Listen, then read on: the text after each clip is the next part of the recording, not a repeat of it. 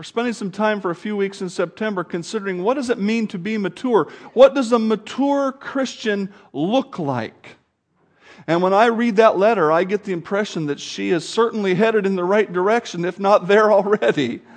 And I don't mean to say that she's arrived. I don't believe that any more than anybody else has. But she has grasped what it means to be a mature Christian.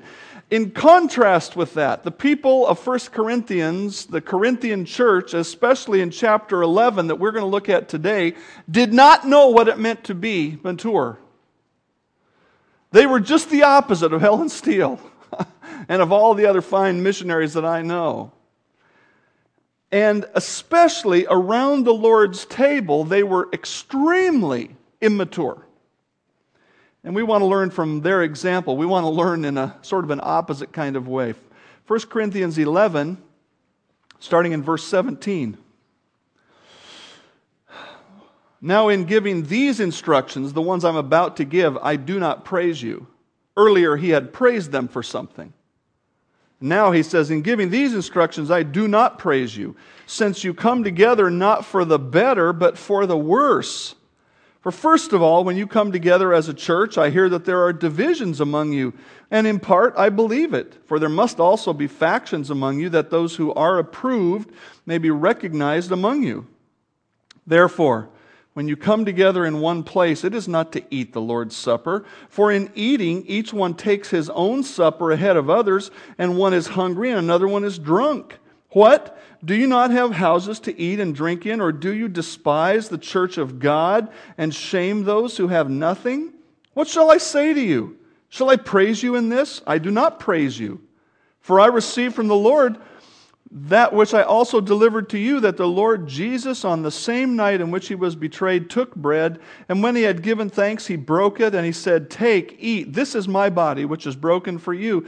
Do this in remembrance of me. In the same manner, he also took the cup after supper, saying, This cup is the new covenant in my blood.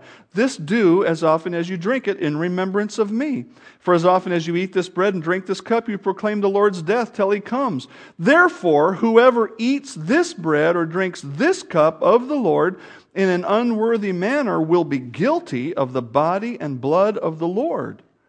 But let a man examine himself, and so let him eat of the bread and drink of the cup. For he who eats and drinks in an unworthy manner eats and drinks judgment to himself, not discerning the Lord's body. For this reason many are weak and sick among you, and many sleep. Boy, he didn't look at our church, did he, there when he said that? I don't know, many sleep? No, it's probably talking about something else other than sleeping in church, isn't it? For if we would judge ourselves, we would not be judged. But when we are judged, we are chastened by the Lord, that we may not be condemned with the world. Therefore, my brethren, when you come together to eat, wait for one another. But if anyone is hungry, let him eat at home, lest when you come together for judgment, and the rest I will set in order when I come.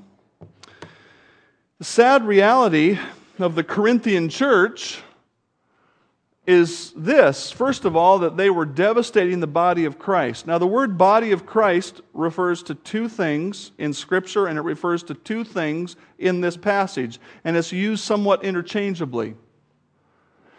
The body of Christ, obviously, in part refers to his physical body, and when it says, if you partake unworthily, you are guilty of the body and blood of our Lord, it's talking about just that, the body of Christ. There are times, though, when the Scripture uses the phrase body of Christ to mean all believers who are part of the body of Christ. Christ is the head and we are the body. The church is a synonym for the word the body of Christ. And so when I use that today, I'm going to be using it in both ways. And the first way I've just put up on the screen is referring to the Christians, the church, when they gather. We could call this the local representation, or a local representation of the body of Christ. And as such, we are a body of believers. We're not just individual members of a religious organization. We are connected to each other through the Holy Spirit. The Holy Spirit puts us into the body of Christ, and we're all connected. We are a body. The church is not the building. The church is the people. And these people, when they came together, were devastating the body of believers. Look again at verse 17. This is one of the awfulest reputations and one of the most challenging scriptures for the church in the New Testament. Now, in giving these instructions, I do not praise you, since when you come together, it is not for the better, but it is for the worse. Let me put it in a medical way. When you come together, it's toxic. You know what toxic is, right? Stuff that comes out of a nuclear reactor is toxic. Stay away. The stuff that gets spilled into the river once in a while from a tanker truck that overturns is toxic. Don't drink the water. Do you know what Paul said to the Corinthian church by God's inspiration? When you get together like this for church, it's toxic. People are going out worse than they came in. Boy, I hope that's never said about our church. That's just awful. People might leave our church unbelieving because they choose not to receive the truth of God that has been clearly communicated. But if they leave coming in as a sincere seeker, an unbeliever who really wants to know God, or they come in as a Christian who really wants to be discipled, and when they go out, their life is more sinful than when it came in. If that's the case, then we've got some bad cancer that we've got to deal with. I don't believe that's the case, and I'm very thankful for it. But that was the description of the Corinthian church. Why is that? It's because they were dividing the body of believers. Turn back with me a few pages in Corinthians to chapter 3. Chapter 3, verse 1. Remember, our theme this month is thinking about maturity, and look what he says right here in verse 1. I, brethren, I could not speak to you as to spiritual people or as to spiritually mature people, but I had to talk to you as a worldly Christian, as an immature, a baby in Christ. So he's going to tell us here what is one of the differences between a baby Christian or a worldly person and a spiritually mature person. He said, I fed you with milk and not with solid food, for until now you were not able to receive it, and even now you're still not able. For you are still worldly or carnal. For where there is envy and strife and divisions among you, are you not carnal and behaving like mere men? Or translate that, you're behaving like unsaved people do. For when one says, I am of Paul, and another says, I am of Apollos, are you not carnal? Who then is Paul, and who is Apollos, but ministers through whom you believe? And the Lord gave to each one. I planted, Apollos watered, but God gave the increase. So then neither he who plants is anything, nor he who waters, but God who gives the increase. Now he who plants and he who waters are one, and each one will receive his own reward. The root sin of the Corinthian church that he talks about in chapter 2 and 3, and then he has to bring it up again at several points, is pride. I'm better than you because my spiritual teacher was Apollos. No, you're all messed up. My spiritual teacher was Paul. No, and some of them even said, my spiritual teacher was Jesus himself. And because of that, they divided. And they had their little groups. And they talked bad about the other people. And they didn't care for the other people. And that is nothing more than pride. What the Apostle Paul says, he says, look, I scattered some seed. That means he preached the gospel. And Apollos came along and gave witness to it and explained it with God's word. He says, but it's God himself, the Holy Spirit, who comes in and empowers that. There's no room for pride in any of the ministry. There's no room to say, I built this. This is mine. Sometimes in churches we get to talking about a certain room or a certain ministry, and oh, that's brother so-and-so's, or oh, that's sister so-and-so. Better be careful when we walk around that. Friends, That's nothing more than pride. Who built that ministry? Was it you? Because if it was you, it wasn't of God. But if God built it, why would you take pride in it and say, oh, look at this great thing that I have done. Nobody else can touch it. Nobody else can do better. That's pride. It's spiritual pride. Listen to what Paul says in 1 Corinthians 10. The cup of blessing which we bless, is it not the communion of the blood of Christ? He's talking about the Lord's Supper now. Communion means to share together. Communion isn't just a word we put onto this like a title for what we do. It means sharing and fellowshipping. The cup of blessing which we bless, is it not sharing in the blood of Christ? The bread which we break, is it not the communion of the body of Christ? For we, though many, are one bread and one body, for we all partake of that one bread. He says we're all one. There's no place for dividing. There's no place for pride and arrogance. We are all part of the body of Christ.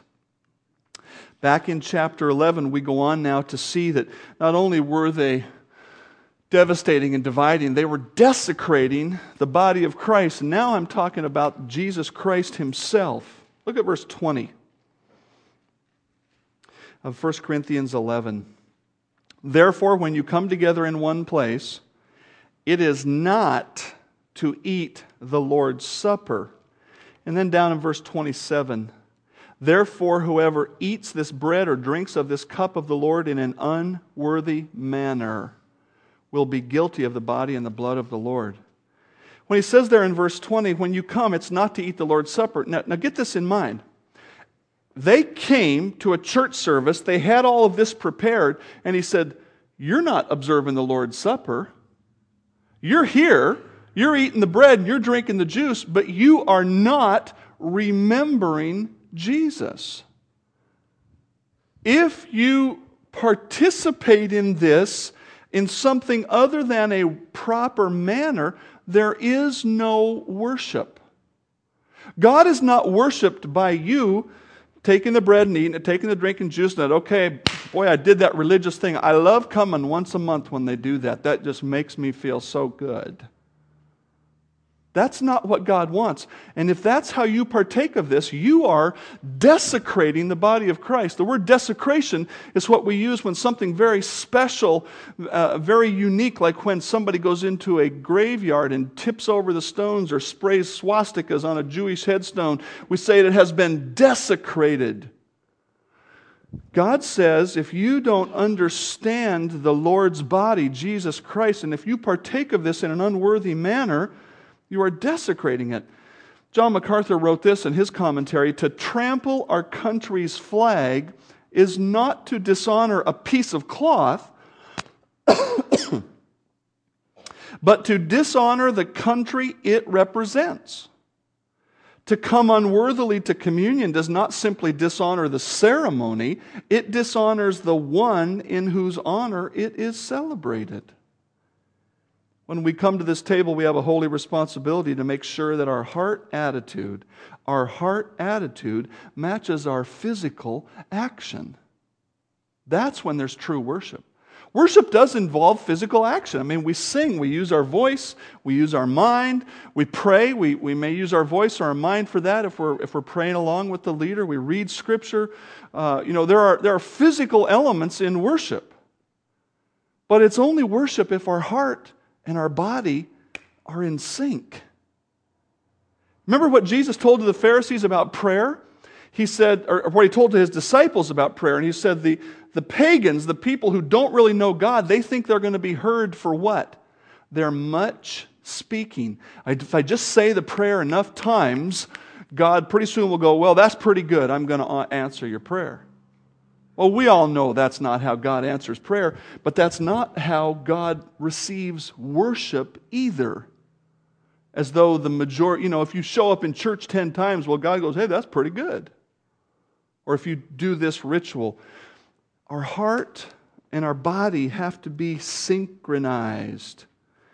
These Corinthians were desecrating the body of Christ, and they were also despising the body of Christ, the body of believers. Look at verse 21. This is really amazing.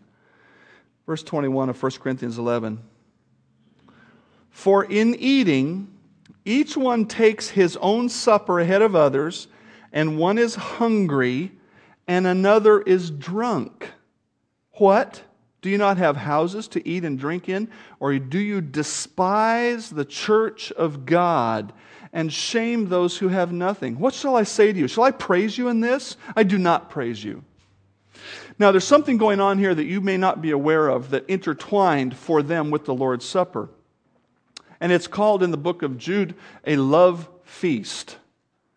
And we know from church history that there was a practice that was a carryover from the days of the Passover in the Old Testament. See, when Jesus had the Passover and instituted the Lord's Supper, they had a whole meal going on, and then at the end of it, he did this special ceremony that became the Lord's Supper. And so the Christian church, when they first started gathering, they said, well, we're not supposed to observe the Passover anymore. That's fulfilled.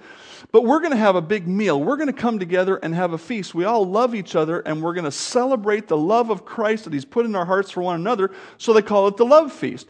It would be similar to having a potluck dinner like we have today, and then at the end of that, they would observe the Lord's Supper. Now look what was going on here. For in eating, each one takes his own supper ahead of others, and one person is hungry and another one drunk. Do you understand what was happening? They came in with their food for the potluck, but they didn't put it on the sharing table. They went to their own little round table and put their food on it. And there were people, poor people, maybe slaves who'd gotten saved, who came to church, and they're standing over there, and these people are going for it, getting drunk. I don't know if that just means alcoholically drunk, or if it means they were, just feasting. Blah, you know how you feel when you're done with that Thanksgiving meal. And these people over there were hungry. And it didn't bother them to do that. Now, that's cold. That's really cold. And then after that, they said, Jesus, I'm eating this bread and drinking this juice to remember you. And that's why he says in verse 20, this is not eating the Lord's Supper, because we are all part of the body of Christ. And if all you care for the body is to just come together so you can have a nice religious gathering, but your brother is standing over there hungry and you won't feed him, you're not worshiping Jesus. They were despising the body of Christ. The Corinthians had lost this Christian fellowship and had resorted to class distinction. You see, in their society, there was a slave class, and then there was the slave owner class. And they were used to sitting down at a meal in their home while the slaves waited on them. And then the slaves would eat later or take care of themselves. So they came to church and they thought, oh, he's a slave. What's it matter? And no doubt they needed to learn something, which was, in Christ, things are different. The ground is level at the foot of the cross. There is neither male nor female, slave nor free, Jew nor Greek. We are all one in Christ, and we need to treat each other in that way. You are either laying down your own selfish interests and loving your fellow Christians, or you are despising the body of Christ. Ooh, that's a harsh word, isn't it? But look what he says, verse 22. Do you not have houses to eat and drink in? Or do you despise the church of God? That's another way to say the body of Christ, the body of believers. You're despising the body. What did Christ say to the disciples at that last Passover? They're having the Passover, then he institutes the Lord's Supper, but in that mix of things, what did he do? He got down and washed their feet. And he said, you call me the Lord, and I am. But I got down and washed your feet. And so if I'm the Lord and I washed your feet, you ought to wash one another's feet. These people here went right over their head, missed it completely. And if we don't wash one another's feet, then we are despising the body of Christ. He goes on from indicting their wickedness to give them a simple reminder of the truth that they should have been following. And the thing that's fascinating to me is this was a known truth. Look at this in verse 23. For I received from the Lord that which I also, let me put the tense more clearly, that which I have already delivered to you. See, they were already practicing the Lord's Supper, and the only way they could have been doing that is to know about it from Paul or one of the other apostles. Here we understand that Paul taught them about this. So this is a known truth. He said, I received from the Lord that which I also have delivered to you previously, that the Lord Jesus, on the same night in which he was betrayed, he took bread, and when he had given thanks, he broke it and said, take, eat. This is my body, which is going to be given. It should not be broken, is given for you. This do in remembrance of me. In the same manner, he also took the cup after supper, saying, this cup is the new covenant in my blood. This do as often as you drink it in remembrance of me. This was a known truth. Now, here's what I want to ask. How could they have gotten so far away from this simple truth? I mean, we say today, it's not rocket science. Even just on a human mental level, we should be able to say, Jesus said very simply, eat this and drink this and remember me. Think about me. How could they have gotten so far away from this? Well, I would take a clue from where they got to, and I would say this. The pride of sinful behavior creates not only a wrong path that leads us away from the truth, but it creates a stubborn desire to prove that our sin is somehow acceptable. No, this is right. This is okay. I don't have to change. And we start arguing to defend what we're doing when the simple truth is we're just not washing feet. We're not laying down our life for the brothers. Somehow that pride took them all the way out to where they were eating and saying, guess he didn't budget his money well enough. That's awful. This was not only a known truth, this was a personal truth. And I think that's why Paul is so upset with them. Think about this with me, would you? Jesus himself asked the apostles at that first supper. He asked them, and by extension all Christians who would come after them, he asked us to do something for him. Now try to get the bigger picture here. At that last Passover and then the initiation of the Lord's Supper, Jesus knew he was about to enter into the 18 or so hardest hours of his human existence. He knew what was coming. He goes later into the garden and prays and says, "Oh God, if there's some other way you can accomplish this, don't make me go through this. Nevertheless, not my will, but your will be done." He knew what was coming. He knew how hard it would be. He knew he would be separated from God the Father while God poured out his wrath on sin onto Jesus. He knew he was going to heaven to prepare a place for each and every Christian. Have you ever known something that you wanted to tell somebody, but you couldn't tell them? It was really good. I got something like that right now. I can't tell you what it is, but it's really good. Probably not as good for you as it is for me, but it's really cool. I just really want to, it's really good, it's really good. Jesus didn't tell them about all the glories of heaven, did he? But he knew he was going there. Can you imagine how many times he wanted to say, if you just knew what is coming for you, it is so great. But that's going on in his mind.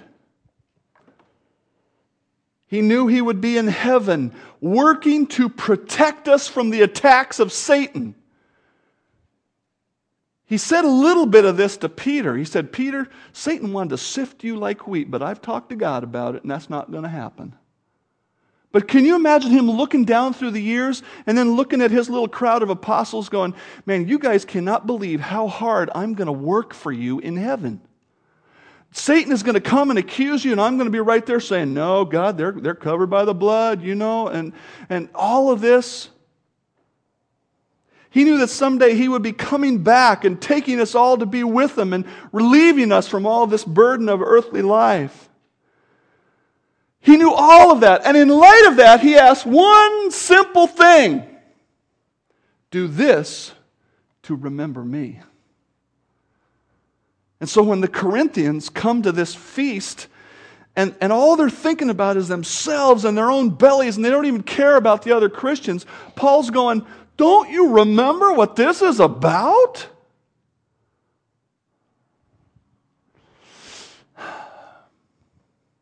The challenge is there for us today too, Christians. Do you remember what this is about? This is about the body of Christ and what He's done for us and what He's done in all of us. And He asks us to live like Him. He goes on from this reminder to give them a very serious warning. And perhaps this warning scripture is as famous as the simple scripture that goes with it. The thing that I'm struck with, though, at first is that this had to have been an unexpected confrontation. Look at verse 27, please. Therefore, whoever eats of this bread and drinks of this cup of the Lord in an unworthy manner will be guilty of the body and blood of the Lord. But let a man examine himself, and so let him eat of the bread and drink of the cup. In church history, such folks as some of the Puritans would not let church members partake of this supper unless they came to a preparation meeting first. And that would, for instance, be on a Wednesday night, and they would examine your life for you. Let's see how you've been doing. Well, I saw you over there. You spoke kind of harshly to your wife.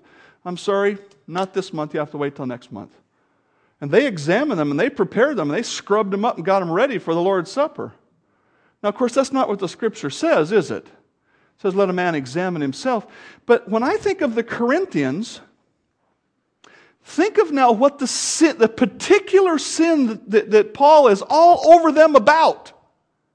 He's not talking about you've been living in fornication and sexual sin. He's not talking about you've been murdering and so on. I know there were some saved folks like that in the church, but none of those big sins were going on. You know what the big sin was?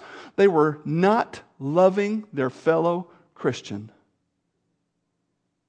And so when Paul says to them, if you don't love your fellow Christian, you're not fit to take this. Do you think they might have been a little bit shocked? Are you kidding me? That's what all this big deal is about? I didn't let brother so-and-so sit down and have food with me, and now you are... Yeah. You know what that means to me? That means this is a big deal to God. You might think these other things are the big sins and this is a small one, but God doesn't think that way. I think they were surprised by this confrontation. This also tells me that to God, there aren't any little sins. Do you know what a little sin is? It's the sin we like. And it's different for every single person. It's the sin we want to tolerate. Well, this is not so bad. Apparently, God really thinks it's bad if we don't genuinely and sincerely love one another. Look what He says.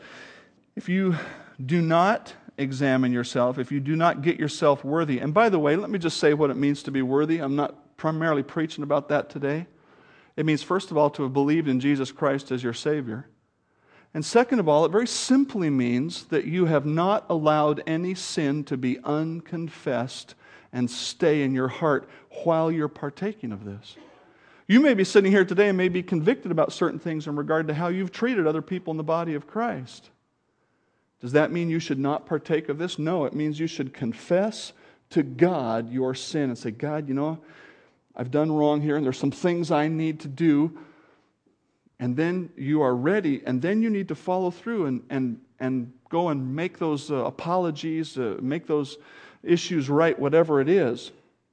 In fact, if I really understand what the Scripture says, and I'm not going to do this because I've heard of it a few times, and it shocks people so much that they don't recover from it. But you know what he actually says there? He says, therefore, wait for one another. You know what he's saying? He's saying, just come to this table and say, okay, we're going to take the Lord's Supper. If there's anything that needs to get taken care of, go take care of it now. We'll be waiting for you here when you get back. Ooh. Is there anybody in the body of Christ that I need to make things right with before I partake of this? That's what he says to them. He goes on to warn them, though, if they don't make things right, if they don't get right with God and man, what's going to happen? Listen what he says. He who eats and drinks, verse 29, in an unworthy manner eats and drinks judgment to himself, not discerning the Lord's body. You make light of the Lord's body. For this reason, because of unworthy participation, many are weak and sick and sleep. And it's not talking about falling asleep in church. It's talking about dying. That's just one of the sternest warnings there is in the Scripture. There are several like it, and I just want to touch on them to help you understand this. 1 John 5:16 says, if anyone sees his brother sinning a sin which does not lead to death, he will ask, and God will give him life for those who commit sin not leading to death. There is sin that leads to death. And this is talking about Christian brothers. There is sin that causes Christians to die. In the name of our Lord Jesus Christ, when you are gathered together along with my Spirit with the power of our Lord Jesus Christ, deliver such a one, such a sinning brother, and it talks about his particular sin in 1 Corinthians 5. Deliver such a one to Satan for the destruction of his flesh, that his spirit may be saved in the day of the Lord Jesus. Wow, when was the last time you heard of a church condemning someone to Satan's domain so that Satan might take their physical life? Now, if anyone builds on this foundation with gold, silver, precious stones, wood, hay, straw, each one's work will become clear, for the day will declare it, because it will be revealed by fire. It's talking about our future reward with God. And the fire will test each one's work of what sort it is. If anyone's work which he has built on endures, he will receive a reward. If anyone's work is burned, or the acts of their life, if they are burned up, he will suffer a loss, but he himself will be saved, yet so as through fire. This sermon's pretty fun so far, isn't it? You know what the scary truth of that is? God takes sin so seriously in the believer, and in particular in regard to the Lord's Supper, that if we say, well, I know I'm not right with this person or that person, I know I've got this sin, but I just love having the Lord's Supper so much, I'm just going to take it. God says, if He chooses, He doesn't say that this happens to every single person every single time. He says, if He chooses, you may get sick or weak or even die. I don't believe I've ever seen anybody die as a result of this. I did have an older pastor who I respect very much say, I hate to hear the phone ring on Monday morning after communion and find out who's in the hospital. Now, I'm not trying to be sensational. I'm not trying to be holier than thou, like, well, I never go to the hospital on Monday morning. No. What did God write? This is serious, serious business. But you know what the most serious thing is? And I hope you get this. Is all of this is about loving your fellow Christians. It's not just about the Lord's Supper. It's that if you don't love your fellow Christians and make things right with them, when you come here, you're not prepared for this. God is not honored by your worship if your walk isn't right.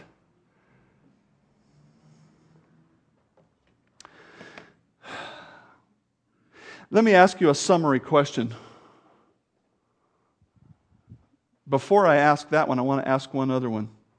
Are you actively actively, not passively, are you actively loving the body of Christ? And I mean by that the believers. Actively loving. You know what it means to passively love the body of Christ? That means you come to church and you sit in your pew, and when people shake your hand, you shake their hand, and when they smile, you smile, and you think, well, that's a nice person, da, da, da. And when it's over, you get up and walk out. And you'd say, that's a friendly church, and I like going there, and that's good as far as it goes. But I think what God is saying is, will you actively love the body of Christ? Will you step beyond yourself? Will you put your own concerns on the back burner and pick up the concerns of other people? That's what Philippians 2 is all about. Have this mind in you which was also in Christ Jesus. He put his own interest aside, came to earth, and sacrificed his very life. And we're supposed to be like that. Now let me make this very practical. How is a relationship developed and deepened in the body of Christ? How do you actively love the body of Christ? This is really profound. Spend time together. Can you have a relationship with somebody to whom you don't talk or who you don't visit or you don't spend time with? No. It just doesn't happen. Here's a radical thought. Boy, and I won't inspect this, but here's a challenge. Sit in a different pew once in a while. Ooh. This is the beginning of our 6th year together. I have been here for 5 years already, if you can believe that, and if you've endured that, the Lord bless you. The guy who had to endure me leaving Tukwila is Tim and Angela. Raise your hands there. Tim's the chairman of the board, or was when I left Tukwila down there. And before I actually got here, remember some of you that were here, I came up on a couple of Sunday nights and spoke some words that I thought needed to be said. And I said, we're all going to sit on one side together. And I was shushing people over as they came in. Come on, we're all going to sit together. And one dear saint, who I won't even point in the direction of that pew, said, I've been sitting in this pew for 12 years, And I said, that's okay. Come on, we're all going to sit together. Now, that's a very small thing.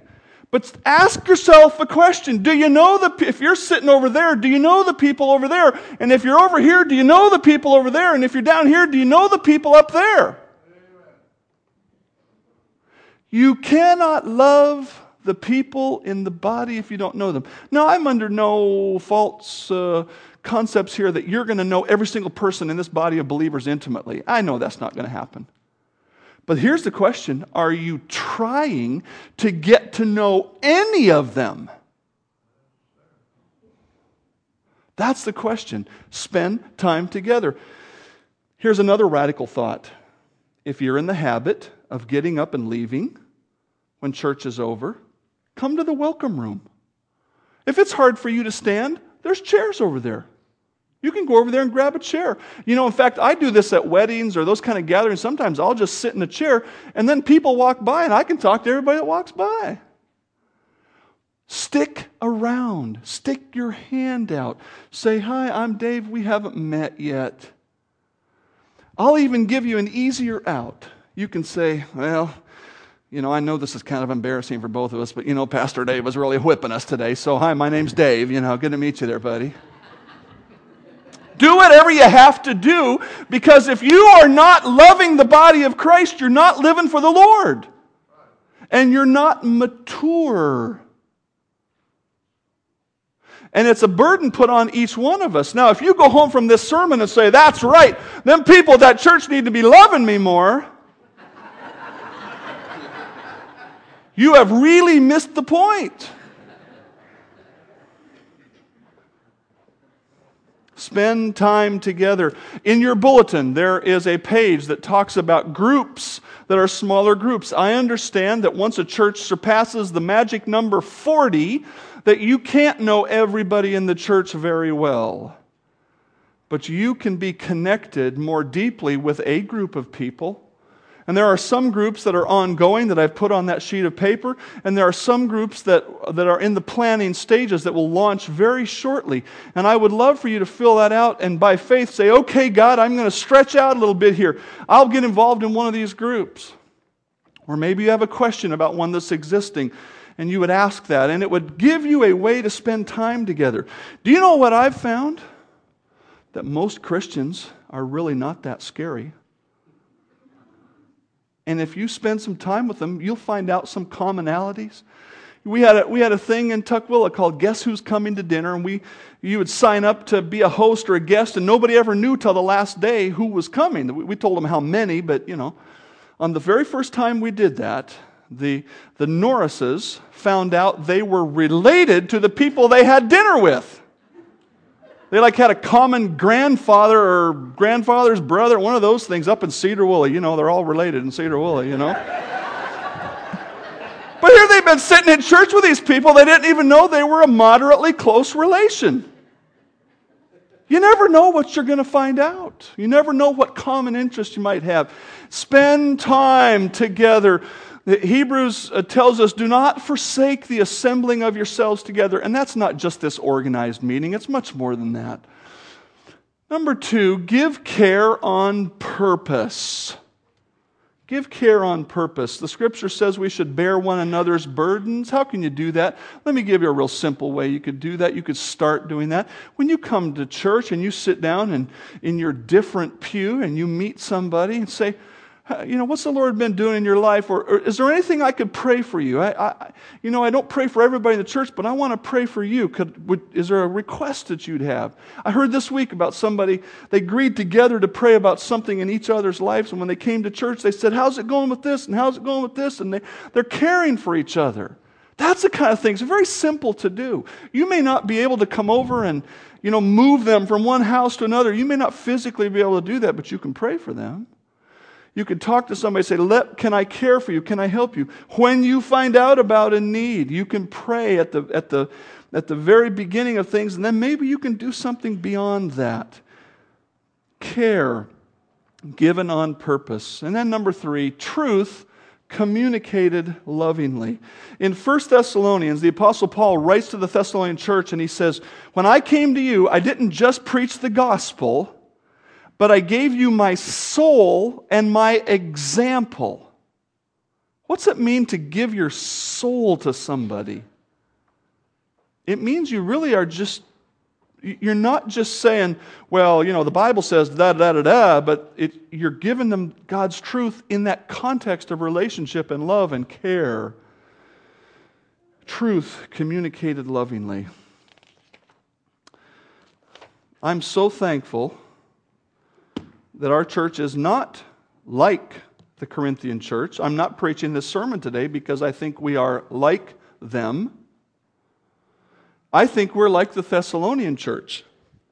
They did serve the Lord. They did love one another. They did have a good example. But what did Paul say to them about their love? He said, now do it more and more. I think we are a friendly church. I think we try to be that. But I want to challenge you today, coming all the way back to Helen Steele and saying, look at the investment she is making in the body of Christ. Now I understand we're supporting her as a missionary, and she has perhaps more time than some of you to give, and she doesn't have her family living with her, and so she has more time to give. But she's giving far more than 40 or 50 hours. She said in a previous email to me that she usually only sleeps about 5 hours a night, and it's not because she's up watching TV late. It's because she's just totally given her soul to the students at that Bible Institute.